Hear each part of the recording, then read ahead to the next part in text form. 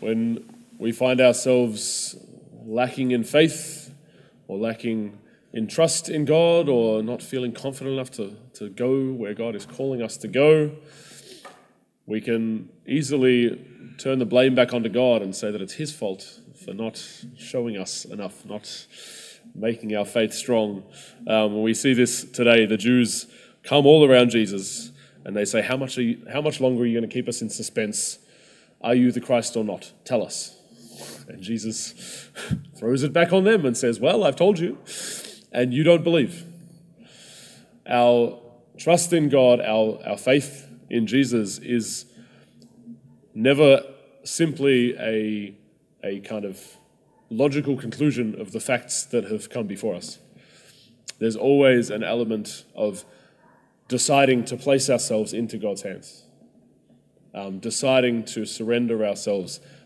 That's what it means to believe, to claim Jesus as our Lord. Not just to go, oh, okay, yes, I have seen enough that the facts add up, and therefore I can accept intellectually the fact that Jesus is a divine person. And so when we find ourselves in this sort of situation, when we're like, I don't have enough faith, I can't trust in God, we can kind of avoid the problem by saying, God, if only you would show me another sign, if only you would reveal yourself a little bit more, if only you would, give me one more sign to show me that this is the way that you want me to go, then I'll be able to trust in you. Then I'll be able to believe. Then I'll be able to accept what it is you're saying to me. But we have already the choice before us of whether we accept what God is proposing or whether we don't. The fact that we're wrestling with whether we have faith or not means that we have that choice. And God gives us the grace to believe. God gives us the grace to trust in him and courageously step where he's calling us, even if we experience that struggle and we experience our weakness and we experience a lack of faith. We can still choose to trust. We can still choose to press into God in faith. We can still choose to claim Jesus as our Lord.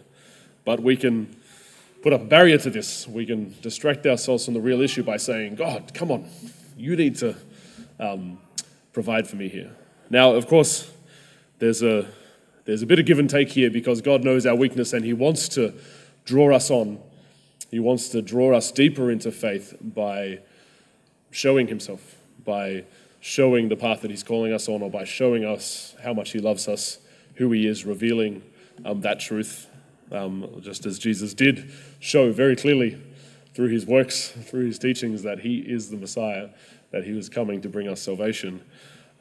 He wants to draw us on to faith through that positive revelation, but he also wants to draw us into having a stronger faith by being able to make that decision ourselves, by being able to respond to what we have seen so far.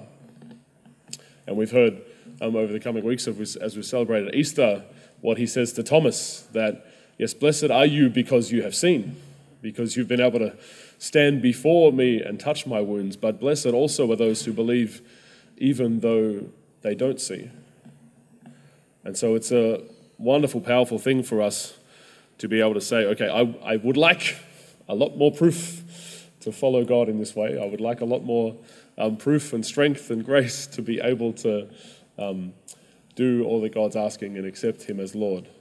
But right now, I can still say, yes, Lord, I believe, and yes, Lord, I want to follow you. So it's good for us to explore our minds, and perhaps when we're wrestling with God in prayer, we might be asking a question similar to what the Jews are demanding in this gospel passage. Show us, Jesus. Tell us plainly what you're trying to tell us. If we examine what we're demanding of the Lord, what we're asking of him, and what we really want. Because while we might be saying that, God, I just want you to show me clearly so that I can believe in you more, what we really want is just to be in relationship with the Lord, and that's already on offer for us. So let's pray for that grace to believe, that grace to actually throw ourselves upon the Lord's strength and to trust in him, whether we feel like it or not, whether we can see everything plainly or not.